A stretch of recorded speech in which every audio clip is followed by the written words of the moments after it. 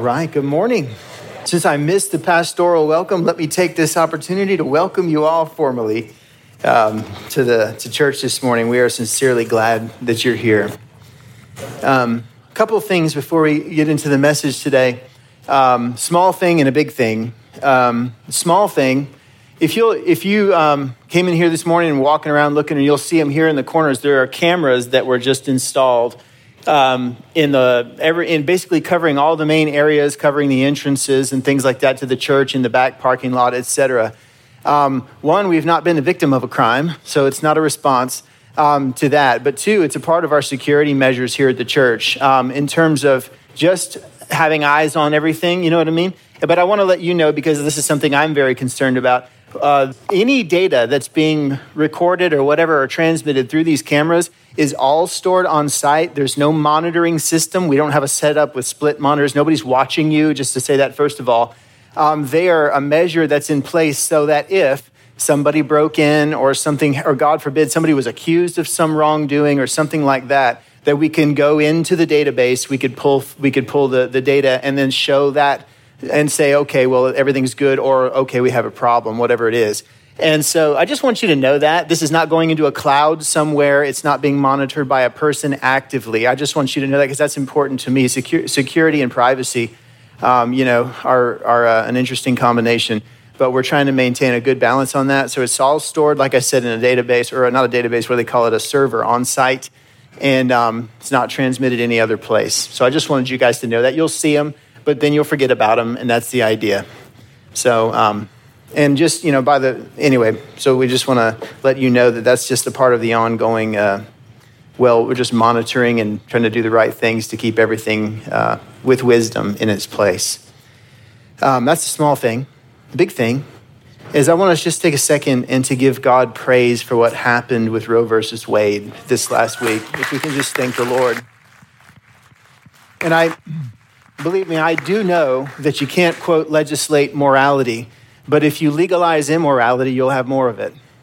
And so if you make it harder to access things from a standpoint of immorality, even in situations where people are desperate, and we approach all these things with compassion. We understand many people who get abortions are in desperate situations. It's not that they hate babies and all these other things in most cases. But we, at the same time, if it's less available, that means people will consider other options, and there will be fewer and fewer abortions. And if you haven't thought about it, and in this respect, the church has in the past, historically, we actually were created by God to be the homecoming receiving station for compassionate need. And we've delegated so many of our responsibilities to the government and to other things that were never meant to be given away by the church. And so what I believe is going to happen through this is that a lot of opportunity for the church to be what we were called by God to be will be restored. And I'm sure you guys paying attention, but it wasn't, of course, made fully illegal, but it was sent back to the states. So now each state make their own rules and laws and things regarding abortion, but it is a monstrous victory for life. So we just want to thank the Lord one more time. Praise God. Praise God. Well, let's go to the Lord in prayer. Father, we do want to thank you from the bottom of our hearts for your goodness toward us and to this nation. The blood of the innocent, Lord, cries to you from the ground. And we pray, oh God, that through all this, that there would be less and less and less and less bloodshed, Lord. And I pray in Jesus' name that you would let us as the church in this hour rise up and become who you called us to be, Lord. Forgive us, God, for all the things that have been ours to handle and to pray over and to consider, and the care that we have been to extend and give as the church and have not. And I pray we would rediscover our identity as your bride and your children in the earth, Lord, through all of this. But I pray, oh God, in Jesus' name, that you would let there continue to be just a turnaround in this country, oh God, with more and more hearts being changed and more innocent unborn lives being saved. And we ask that, Lord, in Jesus' mighty name. And we pray, oh God, this morning that the time we have, we'd make the most of, and that you'd be glorified through the message, through the word, through the the time that we have, God, considering and praying and letting your word soak into our spirits. And I pray that we would be transformed from glory to glory by the Lord, who is the Spirit. In Jesus' name we pray. Amen. So last week, I shared a message with you that really was addressing, was sort of pointing out or calling out those among us who don't like change very much. Those of us who are resistant to change. And pointing out that you have to embrace necessary and important change if you're going to grow. And this applies to your spiritual life. This applies to everything in every aspect of your life, because the law of diminishing returns. You put in the same and you get less out. And that's the way things go. And sin is one of the reasons for this kind of decline, because things are not as they were created to be. And so that was last week, talking about how important it is that we embrace important change so that we can step up to the next level and continue to grow. This week, I want to share a word with you that will serve as a caution to those who thrive on change, because they are among us. And I have been one. I'm a recovering change addict, if you didn't know it. My credentials. Let me just give you my credentials. In the first 10 years of our marriage, my wife and I lived in 4 different states, 12 different houses, started 3 different businesses, sold 2 of those. Were involved in a church plant in Virginia, came back to Georgia in a state of disrepair to start over again. I went into the insurance industry where I had no experience and worked 5 years there until I couldn't take it anymore, and was part-time pastoring throughout all that, and so on and so forth. And that's just a snapshot. So and 100 kids. I forgot to point that out. No, 6 is a good start, I feel. But we had so much transition that by the end, I was begging God, no more, please. And by the end, I'm having like a stuttering flashback attack right now. It was like PTSD, you know what I mean? Too much change. But those 10 years were extremely hard. And you keep on starting over, and you keep on starting over, and you make a little progress, and you start over, and it's just reset. And you say, well, why am I not getting anywhere? Oh, it's because I've got this nasty habit of looking for something new. And I would say to you, and we'll talk about this a little bit, that a lot of what we did, the decisions we made, we were praying about. We're asking God for wisdom. We're saying, is this what you want? And sometimes we were saying, if you don't tell us no, we're going. You know what I mean? Because you're just like, you don't know what else to do. You feel like there's the winds of change start to blow. You know what I mean? It's like Pa Ingalls in the Little House books. Y'all need to read those if you're going to enjoy being in this church. It's just like he'd get somewhere, they'd set up a little town, get a little town set up, and everything's going well. Then Pa would get the itch to go west. Okay, Caroline, that's enough. We got to go west. And then finally, when they got to Missouri, she said, you can go, but I'm not going with you. And she didn't literally say that, but she said, enough's enough. And he agreed, and he stopped moving. And they lived out the rest of their days in that one town, but they had pioneered their whole life. But you can't pioneer forever. You got to eventually become a settler. And one of the ways that life gets established and begins to be fruitful is by staying in one place and doing similar things for a long period of time. And that's hard for some of us to hear. Because some of us might say, well, that sounds extremely boring. Well, you're exactly here because God wanted you here to learn from my mistakes and from other things that have been done. But my point in saying a lot of this was that a lot of what we did, we know, or we felt strongly at the time, God was leading us and we took steps. And so I'm not saying there aren't seasons that are like that are full of transition. All I'm saying is it's not a good long-term strategy. But there are people who, and this is really what I'm driving at, who just get the itch to do something new and tear up and move things and start over again. And they're seeking a satisfaction that's never going to come because it's endless. There's no bottom to the hole that you're digging. And so we have to be cautious. If I was going to give an alternate subtitle to this message, I would call it why we have to stop moving, stay married, keep our jobs, stay and pray for our church, invest in our friendships, stop replacing things that aren't broken, and for goodness sake, open our eyes and thank God for what we have.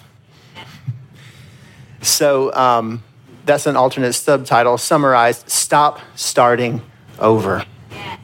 And some people in the church need to hear this word, stop starting over. There are changes that must take place, and then there's a time to say, enough. Enough. I'm going to show you something interesting. We learned about this through a Neil Anderson conference. He's from Freedom in Christ Ministries. He was sharing about this. And back in the 60s, 70s, they did a study, Holmes Raw, something or other, life stress inventory. And they put together this thing called the Social Readjustment Rating Scale. You can forget everything I just said. This is what it is. They put together a scale and they put points on how hard it is on you to experience certain life events. And they determined through this extensive study with many people involved that if you get 300 points, 300 points? 300 points or more, you have an 80% probability of getting extremely sick. If you get 300 points in a year, you have an 80% probability of getting very sick. And if you look at the scale, you can go to the very top of the scale. The first three have to do with marriage. The first three, you get the most points. And in this game, points are bad. It's like golf. The higher your score, the worse you are at this whole thing. Things are going badly if you have a high score. So death of a spouse is 100 points. And you can imagine that. The Bible talks about what God's brought together, let no man tear apart. Well, when you lose your spouse, it's a tearing apart through death. It's very painful. Divorce is the second one, 73 points. Marital separation from your mate, 65 points. So you could experience marital separation and divorce in 1 year. Detention in jail or another institution was same score, 63 points. Major personal illness, I'm not going to read them all. I'm just going to give you the top 10. Major personal injury or illness, 53 points. 8, just getting married, number 7 was 50 points. You know what I mean? It's a blissful day, but guess what? There's a book out there called The Body Keeps Score. Have you ever heard of that book? Check it out if you need. But it's just about how you can move on and get through certain things, but your body keeps score. Being fired from work, 47 points. Marital reconciliation with a mate. You got back together, but that wasn't easy, 45 points. And then number 10, retirement from work, and you can go on down through. You guys can look this up on your own and check it out. I think if you've been through a lot of transition, it'd be really good for you to sit down with the scale and just score yourself. Just give yourself the score and just kind of see where you land. Now, I want to give a gospel caveat in all of this. Jesus is our peace. Have you guys found that to be true? It's an absolute truth. And Jesus helps his children in ways that no one else has help. And we can cope and work through things because the peace of God, what does the Bible say? Guards our hearts and our minds in Christ Jesus. We can get through a lot. We can bear up under a lot and handle a lot, not because we're strong, but because he's strong in us. And so many of you would say, well, I had a 1,000-point year and I didn't end up in the hospital. Well, you need to stop and give glory to God. Because people, this is not a Christian thing. People in the world they can get to a certain point in their bodies, just go, I'm checking out. You're going to bed for 3 months because I can't take any more of this stress and anxiety. And all these, if you go through this scale, you'll see that there's things that are, some of them seem inconsequential, like number 41 is a vacation, 13 points. You go on vacation, it's like, well, praise God, we went on vacation, but you get home from vacation and you're tired. The point is that every little thing or every transition, every kind of thing that you do in life from very small to very big, the body keeps score. So imagine a person who's oriented toward, I don't feel happy in life if there's not some new shiny thing. Well, that person's going to experience more transition than the normal person, and every transition has a score associated with it. So this is something that you can look up on your own. Is this in the app with my notes? Because I sent it out with my notes. Is it not? Okay, well, either way, you can look it up for yourself and check it out if you want that just as a resource. But I thought it was interesting to see that if you have transition upon transition upon transition, change, and instability and all these things, it has a direct impact on your health because of stress. And there's been tremendous studies done on stress and the effects on the body and things to consider. But I want you to hear, and again, I'm not talking to people who have been subjected to transition, because we've all experienced that too. Things that were outside of our control, things that happened, and we had to transition because transition was happening whether we liked it or not. So I'm not talking as much to you. I'm talking to the person who looks for some new shiny thing to follow. Listen to what the scripture says in Proverbs 24:21. It says, "My son, fear the Lord and the king. Do not associate," listen to these words, "with those who are given to change." It's talking about a particular lifestyle, a person who, just when you think you know where they stand on something, or you know what they're going to be or what they're going to do or whatever, or you just start to lean on them, just start to depend on them, they're gone. They got to have some new change, some transition. And he says in verse 22, "For their calamity will rise suddenly." Just like they liked change and transition, well, guess what? Falling flat on your face is a part of making major changes in life without thinking those things through. He says their calamity will come suddenly, and who knows the ruin that comes from both of them. The both of them there is referring back to the prior verse where he says, "Fear God and the king." Who knows what calamity will come from God if you make transition thoughtlessly? Who knows what calamity will come from the king because of the things that you do end up, causing kinds of problems that relate to the governmental, organizational structure of things. So you get in trouble even with the king. Who knows what trouble will come from both of those? And then Proverbs 17:24, "Wisdom is in the presence of one who has understanding." And if you know the way the Proverbs are set up, they're set up as like juxtapositions. There's this idea contrasted with this. And the second part of the verse says, "But the eyes of a fool are on the ends of the earth." So a person who has wisdom has understanding. That understanding causes them to let their eyes be right in front of them. And the Proverbs actually starts out that way. And he's talking, to his son and saying, "My son, let your eyes be fixed on the path at your feet," he says. In other words, look right in front of you and stay on the path. But the eyes of the fool are way out there on the someday, somehow, some way, and can't appreciate anything that's in the immediate sphere, because the ability of the heart to dream and desire is greater than the character of the person to develop and cultivate gratitude. And there's a verse in Ecclesiastes that says something very similar to that. And so we have to be so cautious about this. Sin, this is the reality that comes from the nature of sin in us. Sin in its sinister, subtle way makes us gradually, so it kind of creeps up on us, and unexplainably dissatisfied with people, places, and things we once knew were gifts from God.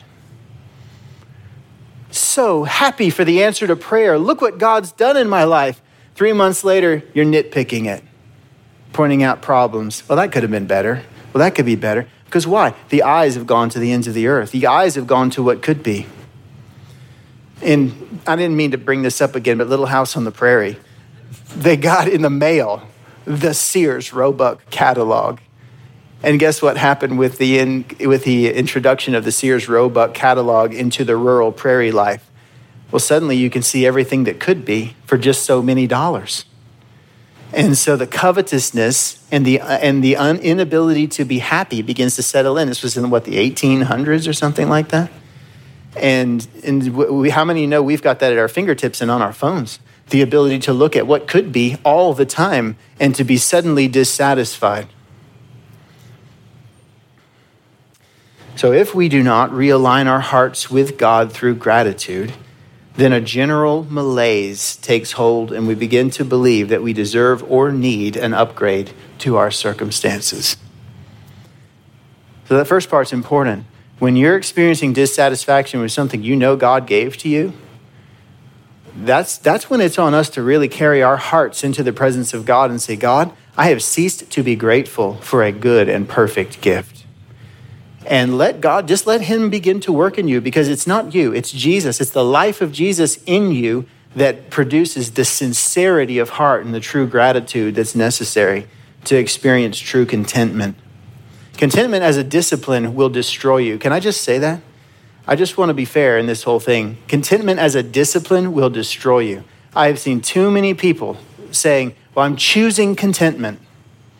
And I know there's big movements of like, choose contentment. And usually where I'll just tell you, or maybe I shouldn't tell you. I won't tell you where I saw it the most. But choose contentment is a terrible strategy. You need to actually bring your heart into the presence of God and let him give you true contentment.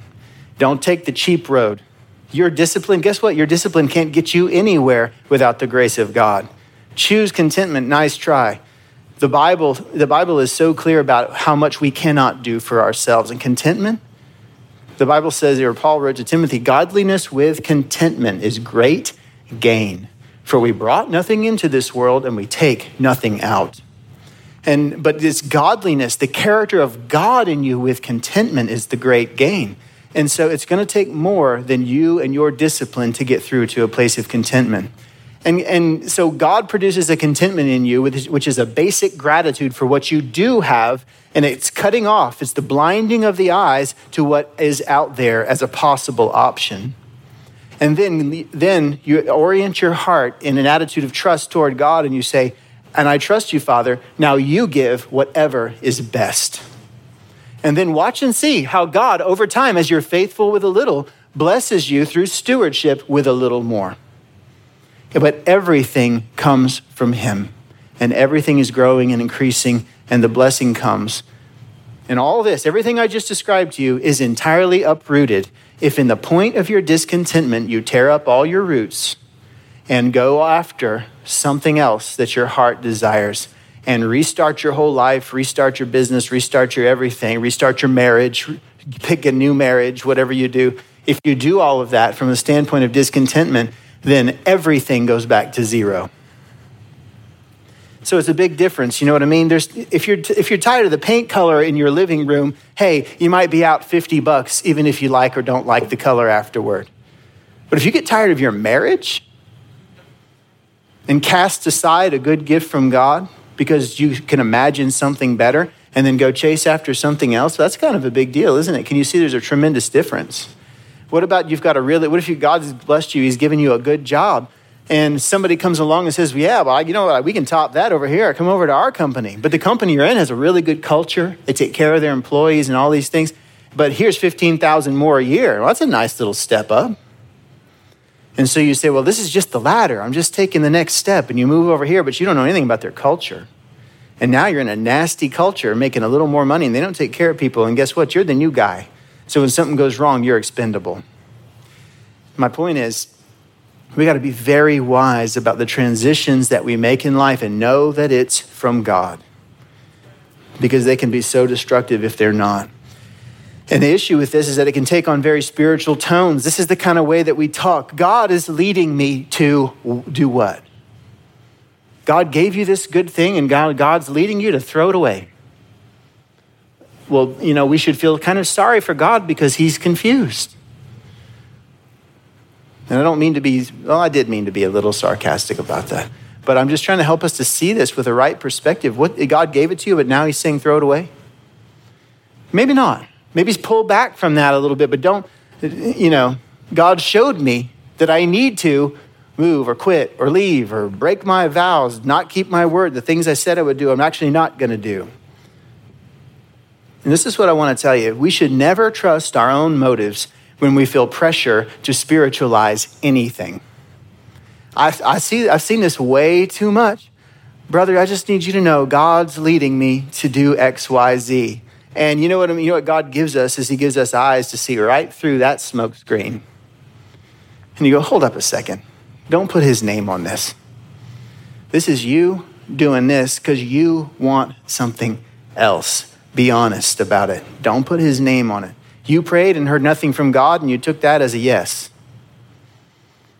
But that's not the same thing as God's leading, guiding, directing. Because you know what comes with a transition that God is in? the blessing and favor of the people in your life who also know God. They come alongside and say, this is a good thing. In many cases, we've had so many people who are moving out of leaving the church, you know what I mean? And we're going, we don't want you to go. We love you guys, but what a blessing. This is a good thing. Go off and be blessed. We pray over them and say, go do what God's called you to do. And then there's other people who say, brother, God's leading me. And you know the truth. You know what's really going on. They're hurt, their feelings, they're offended about something, whatever it is. They just don't want to say it. And then those people leave in a very different tone and mood because everybody's going, why are they leaving? And you can't really say anything because they've already told everybody it was God. And so you just go, talk to them, ask them about it. But you see it in all kinds of contexts in life. My point is, be very careful about anything you feel pressured to spiritualize, because it's very important that we don't put God's name on something. You know what I mean? Honesty is the best policy. That's across the board. And if you want to say, like, I'm just not happy, that's a much better response than saying, like, God's leading me. Does that make sense to everybody? We just need to be truthful. But any transition that you engage in, we need to be sure it's from God, because transition is a big deal. In a state of restless dissatisfaction, this is what we can do if we're not careful. Cast off our blessings, tear ourselves up by the roots, and transplant critical parts of life into new settings in pursuit of this elusive, just out of reach, this elusive happiness. The reality is, once done, this cannot be undone. You have just officially started over. And the applicable processes also reset to zero. So things go back to zero, and you're starting fresh. And so I hope this is coming through. I think this is coming through clearly. Be very careful what major transitions you make, and consider what's behind it. What's the true motive? Is it really necessary? Is it really from God? Is it something that could be worked out right where you are? Or is it actually good to make a major change? Because all new beginnings are subject to an indifferent natural law, and there are no shortcuts through the seasons that are about to follow. No shortcuts. This is the lie we tell ourselves. Well, I've already got experience with this, and I've got this, and I've got this, so I'll make this change, and guess what? I'll just pick up right where I left off. Well, no, you don't. The seasons reset to zero. And let me share a story with you. So when we lived in Nebraska, a lady who was in our church there was like a master gardener. This lady had the most beautiful, her backyard was like the secret garden. You guys know what I'm talking about? You walk through the stone wall, and there's just like these canopies of flowers and bushes and all this crazy stuff and butterflies and all these other things floating around, and just like a wonderland. Well, I brought a tree. We were painting a house and dug up a tree that was growing too close to the foundation. And we had just bought a house, and I asked the lady, I said, because she was going to get rid of the tree, and I said, can I take it home and plant it? And she said, well, sure, I don't want it. And so I took the tree home, and I told this lady that I had brought this tree home because I knew she knew all about the plant world. And she said, well, let me come over. I'll tell you what kind of tree it is. I didn't even know what kind of tree, That's the first thing you find out before you plant something like that. But I didn't. I just liked it. Thought it was cute, little tree, whatever. And so I brought it home. She came over, and she was in our backyard, and she told me what kind it was and what kind of sun it needed and all this other stuff. And then she said, Joel, I'm going to tell you something. You dug this tree up. And she said, so I'm going to tell you the whole process. You're never going to forget this. She said, there is a law that a law of transplants. And when you move something, when you dig it up by the roots and move it to somewhere else, there's a process that it follows. And this is the process. The first year, it sleeps. The second year, it creeps. And the third year, it leaps. And she said, it wouldn't matter if you dug it up here and replanted it right there 30 seconds later. It starts over entirely. And the first year, it's going to sleep. She said, it might lose all of its leaves, and you might think it's dead. But it might not be dead. It might be, but it might not be dead. And if it's not dead, then you got to tend it and give it the things that it needs. You're not going to over-fertilize, whatever. You're just going to give it water and the sun and the things that it needs. And then that first year is not a definite year. With plants, it's more, they hold to the seasons pretty closely. But in your life and in my life, guess what? It's not always a year.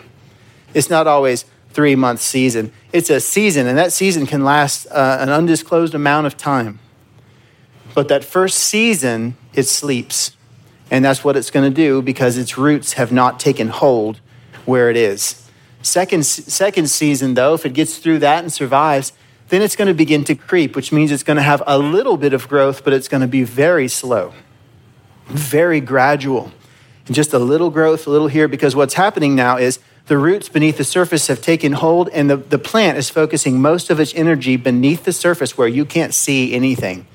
So if you transplanted an apple tree and you want to eat apples next year, guess what? You're not eating any apples next year.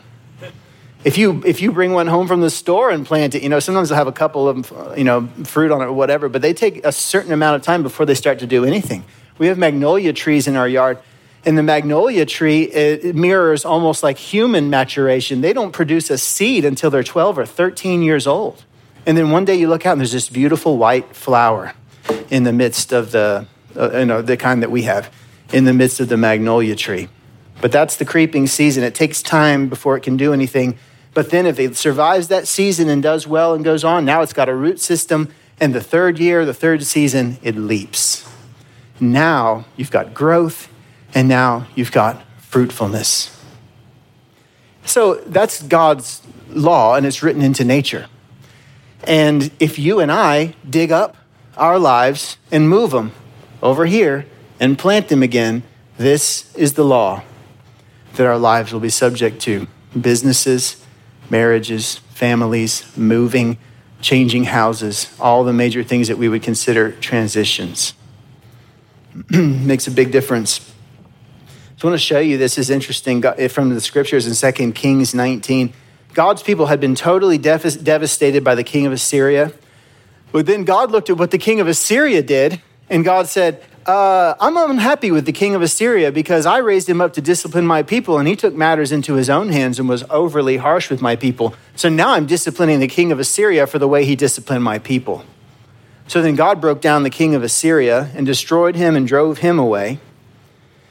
And what's left in Israel, what's left in Judah particularly, is a remnant of God's people that are restarting the nation. So this is a transplant. This is a start over. It's a do-over. And they are starting basically from nothing. Their entire society has been destroyed. Most of the houses have been destroyed. Most of the people have been destroyed. The families have been broken apart. There's orphans and widows and people, just total destruction. Everything is reforming. And this is what God said would be a sign to his people.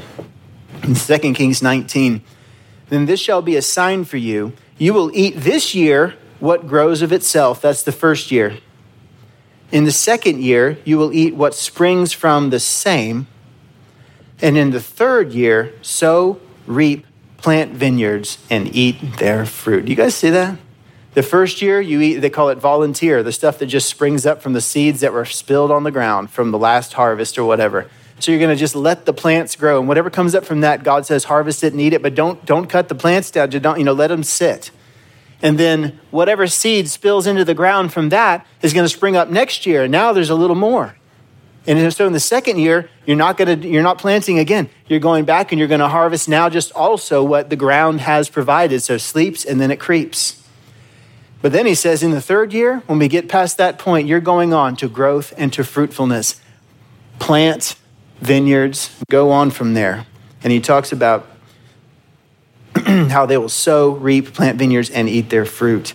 And he says in verse 30, the surviving remnant of the house of Judah, listen to these words, will again take root downward and bear fruit upward. So God says, the way I'm going to handle feeding you in very practical ways is going to mirror, because it's a sign for you, what's actually happening among my people. So he said, in the beginning, it's going to seem like nothing's really happening. There's going to be a little bit of fruitfulness, but nothing much to say, nothing much to show. The second year, things are going to kind of double. But then in the third year, there's going to be this super abundance, and that's what's going to happen as a sign to you. So God's just showing it. This is his mode, this is his model, and this is written into the laws of nature and into God's way with his people. In verse 31, for out of Jerusalem will go forth a remnant, and out of Mount Zion survivors. The zeal of the Lord will perform this. So God does this with us. And we have to just be very wise about the decisions that we make in life, because for you and I to go back to zero, especially later in life, the harder and harder it is to go on and to make, and to build the things that we need to build so that, like the Bible says, a righteous man leaves an inheritance to his children's children. And so we all want to do that from a spiritual standpoint, from a practical standpoint, but we have to stop starting over so that we can have time to build what needs to be built. So I want to say this because it's important to see both sides. Some changes are unavoidable. It's just a fact. Many are necessary, and some are even essential, but even so, the same law applies to the starting over process. So when we have to sometimes accept it against our will, but what I'm really cautioning you about is unnecessary change, not to enter into it unnecessarily. And one other thing, just because I want to be very fair in the whole picture that I'm painting here, since your life is not a plant, there's a sense in which parts can be transplanted while others stay the same. Examples of that would be like you move, but you move across town. So you can work in the same job, you're going to the same church, same circle of friends. None of that's really changed. You just moved across town. So part of your life is starting over, but the rest of it remains the same. That's going to be far less impactful than a total upheaval, a total restart some other place. Job or a church change in the same town, where there's a lot of consistency, but some other things, those kind of things are going to be less impactful. And because you're not a physical plant, you can take up part of your life, move it over here, and work through those things, and it'll be different. But this is what I mean by this. In those cases, the laws apply, but selectively, and there's kind of a law of averages. So the things that stay the same will provide stability, and the things that did change will be kind of lessened. The significance of the shift will be lessened because there's so much other things that are stable. So it's just a matter of employing wisdom in what we do. So let me walk through the seasons with you because I want you to understand them thoroughly. Season 1 is sleeping. In this season, everything is new. And that's what lures us into new seasons of life, right? The idea of something new. Everything is new, but all seems dead, except for a few signs of life. We're very vulnerable and we feel it acutely. This is when, like, for example, that tree, by the way, that lady helped me plant and all this stuff, I hit it with a weed eater in the first year. And you know what? I went out and wrapped it up with a little something. I thought it was going to be, it died. It died. It was vulnerable. It was little. It was just getting started. It was vulnerable. And when you're in a transplant season, first year sleeping, all the energy is going into the roots. Shock and distress after a transplant can be devastating. Very hard to handle because the energy is focused on just getting stable. So our roots are in the ground, but they have not taken hold or begun to draw resources from their environment yet. So you plant as much of the root ball as you can. You want to maintain as much of it as you can, which gives it a better chance at survival. But then those roots have to grow out from there and connect with the ground you planted it in, and that takes time. So in life or in business, this is when you're investing, you're networking, maybe you're house hunting or church searching. This is when you're job hunting. You're cold calling, you're making introductions, you're doing all the things you need to do because you're looking forward to a time of greater success because of all the energy you're putting in right now, putting down roots. And so what I'm hoping that we're doing as I'm going through this is considering, like, do I really want to do that? You know what I mean? Because if you've got something good, open your eyes and thank God for what you have. And in so many cases, we need to be asking the Lord, is there a step up you want to take me right where I am? Because I found that that's God's way more often than this total upheaval that so many people just seem to thrive on. You know what I mean? It's like I'm in a job and it's a good culture, and I think I know what the next step up is. And a lot of people will say, I don't want my boss's job. And that's a fair statement. I've had the same thought in different environments. I don't want my boss's job. And I'm just wondering if there's not something else that just hasn't been seen, something we need to really ask God about, where there could be, some sort of way to progress without total upheaval. And let me take it into relationships. Now, what about your marriage? Well, things have kind of gotten stagnant. I haven't seen a lot. I'm getting frustrated with my spouse. We've been in the same spot for a long time. Do not throw away a gift from God with a hope that there's something, the grass is always greener, on the other side of the fence type of thing. I just want to tell you that is a lie and a deception, and there is no greater destruction than a divorce. Anybody who's been through it will tell you that, even if they felt it was necessary. And on the flip side of it, starting over is extremely, extremely challenging and difficult. So what we have to really do is employ what we call faith. Is that not true? God, I don't see a way, but I know there must be, because you're here, you've called us into this season, and you're going to lead us out of it. So much better than a total upheaval and a transition. And in fact, God hates divorce, and he loves to help us and lead us and change us and move us through into new seasons in life with the same person. So that's just some encouragement. I want you to be encouraged and not to even consider the rash decisions that the devil puts in your mind. Season 2 is creeping. In this season, it's clear that there is life, but growth feels painfully slow. All the efforts to fertilize or encourage growth seem futile, but hold on. Things are happening beneath the surface that are essential to the growth process above. That's what you have to know. All the energy you're putting in, this is last week's message. You want to go to the next level, you got to put in the energy, put in the work, put in the time. You got to do something different, break out of the old rut. You're doing something new because you want to go to the next place. So you want to get out of the sleeping season. It's going to take a little while, but you'll get into it. And then you go into the creeping season, and you're starting to see a little bit of benefit from all the work you're putting in. And those are all just little signs that what you're doing is working, but it's not the full reward.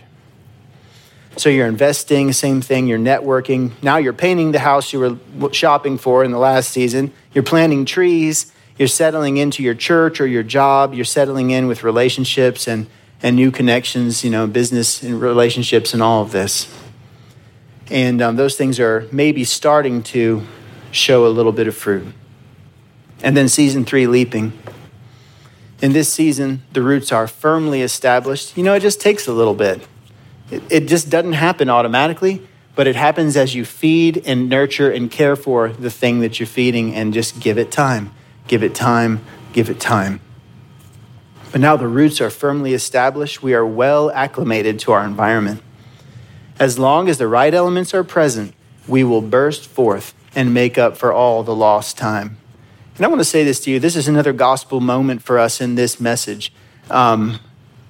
The Bible says that God will restore the years that the locusts have eaten. Do you guys know that from the prophecy in the book of Joel? If you're sitting on a set of circumstances in your life where you look back and go, the locusts ate up a whole bunch of stuff. You look back, how many of you look back at your life and just go, that was the stupidest thing I ever did and it cost me 15 years? We look at stuff like that in our own past. Well, guess what? When we come to repentance in the presence of God and with any people that we hurt in the process of our bad decisions, God is the one who comes in and restores the years that the locusts have eaten. And I just you need to know that. There are people who are worried about, how am I going to leave an inheritance to my kids? I don't even have a decent job. Well, go revisit the things you need to revisit with God. If you made the wrong decision, repent before God and with anybody else that it impacted. And now ask God, say, Lord, I'm looking forward to the future and I want to be able to do what the Bible says and leave an inheritance to my children's children. So now, and you need to get real Jabez in this moment and say, now will you bless me indeed? Enlarge my coast. That's not a prosperity message. You guys understand that? Jabez was a beaten down individual. His name means shovel of mire. That's a poop shovel. That's what his mom named him. He was abused by his own brothers. He was a beaten down person, but the Bible says there's a word in that passage that means he was more gloriously endowed with character because of what he suffered. And that beaten down, gloriously endowed with character person had the will to turn and look past the earth and everything going wrong to his heavenly Father and said, will you bless me indeed? Will you enlarge my coast? Will you keep evil far from me? It's just a wish list of best possibilities. And God said, I'll do all of it. How about all of it? And God did all of it for him. And why is that in the Bible? To enrich prosperity preachers, right? No, God put it in the Bible. It's for us. Read it. And what character has God built into you through your hardships? And that gloriously endowed character now, it's Jesus in the work of Christ in you. Now you turn around and say, Father, we've gone without for a long time, but we're looking to the future now, and I can't take back the years the locusts have eaten. And God says, well, I'll restore those. And I'll lead you on a path that leads where you need to go. But I need you to trust me, and I need you to do exactly what I say when I say it. And that's the mode of operation. But we need to look forward in faith, because we've all uprooted, we've all started over, we've done things we wish we hadn't, we've made good changes. But we're all subject to the seasons. So if everything is right, we burst forth and make up for the lost time. And now the growth can be comparatively rapid and healthy, and fruit becomes abundant. But how do we get there? You refuse to quit. You stop starting over, and you do the things that are right. Feed, fertilize, water, give it sun. A lot of these things are very simple, but it's how life comes in. I'll wrap up with a couple of scriptures here. Galatians 6:9 says this: let us not lose heart in doing good, for in due time we will reap if we do not grow weary. You see that? What's the temptation? Grow weary and quit. I've been doing this a long time, God, where's the fruit? Grow weary and quit. That's the temptation. But he says, the people who hold on past the point of their own weakness will find my strength. And the person who works past the point of their own weakness and finds the strength of God, guess what? They will reap the harvest if they don't grow weary. We got to push through and see it through to the last season. Stop starting over and keep on to the season where it begins to leap. Psalm 37 was a scripture that my wife and I had posted on the wall for over a year, that we were reading constantly, praying through. God was leading us, giving us little, we call them nuggets or whatever, but little things, little verses and pieces and parts all the time that were just feeding us through a transition. And Psalm 37 is an excellent, if you're a person who's trying to let God work in you this thing that I'm talking about today of stability. Psalm 37 is an excellent verse, packed full of promises, and I'm just going to give you a sampling. Psalm 37:3 says, trust in the Lord and do good. You see that? Trust God, do the right things. This is the first step. Dwell in the land, and what does it say? Cultivate faithfulness. A person who's transitioning all the time is lacking in faithfulness. Nobody said amen. A person who's always changing is breaking their word to people all the time. It's a fact. You have to stop doing it and learn to cultivate faithfulness. You said you would do it. Well, do you show up and do it? Do you keep your word? Cultivate it. Let God work it into your character that you just are. You need to be a rock. People need to look at you and say, you know what you can do? You can set your clock by that guy. You can set your clock by that lady. If she says she's going to be there, everybody else may back out, but she's going to be there. And you got to, people, that's cultivated faithfulness. Faithfulness is a fruit of the Spirit, but every fruit of the Spirit has to be cultivated. It's given by God in a seed form, and we cultivate it into the full-grown thing by his grace. So cultivate faithfulness, but guess what you got to do? You got to dwell in the land if you're going to do it. You can't move.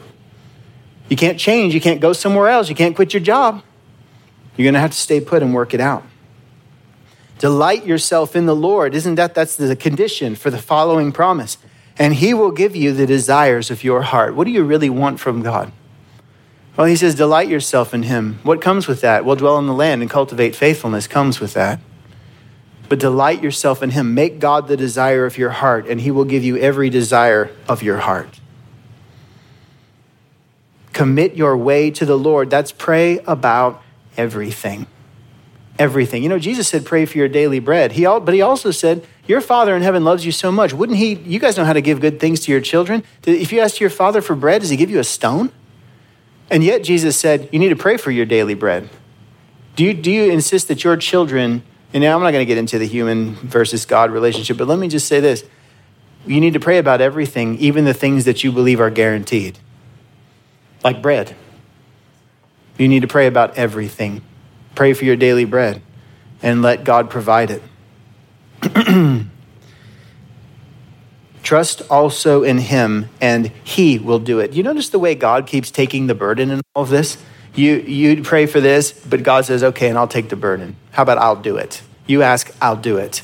And you're cooperating with him. You're trusting in the Lord and you're doing good, but he's doing it. He's the one who makes impossible things possible. And then Psalm 37:22.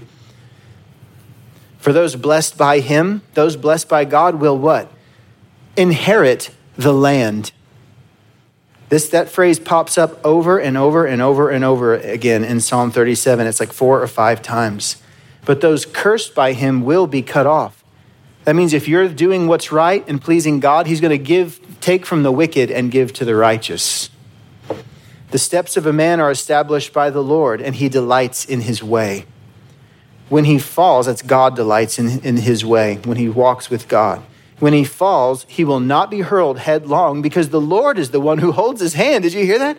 You're going to make mistakes along the way, but you're not going to fall flat on your face because God's got you by the hand. Does that encourage anybody else besides me? You're not going to fall. I have been young, he says, and now I am old, yet I have not seen, that's never seen, the righteous forsaken or his descendants begging bread. So what are your fears?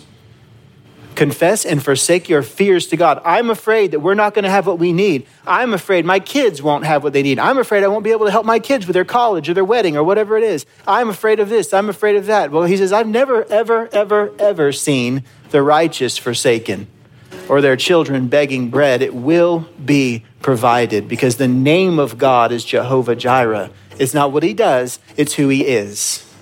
He is your provider. And if he did not spare his own son, how will he not also, along with him, graciously give us all things? This is what he says about the righteous in verse 26. All day long, he's gracious and lends. His descendants are a blessing. That's what you have to look forward to. Your descendants will be a blessing. Depart from evil and do good. Let the Lord search your life. Is there any evil? Is there any poison on the plant? I don't have time for any more stories, but when I was in elementary school, we all took a plant home to try to grow it. And I thought, I'm going to give my plant a competitive advantage.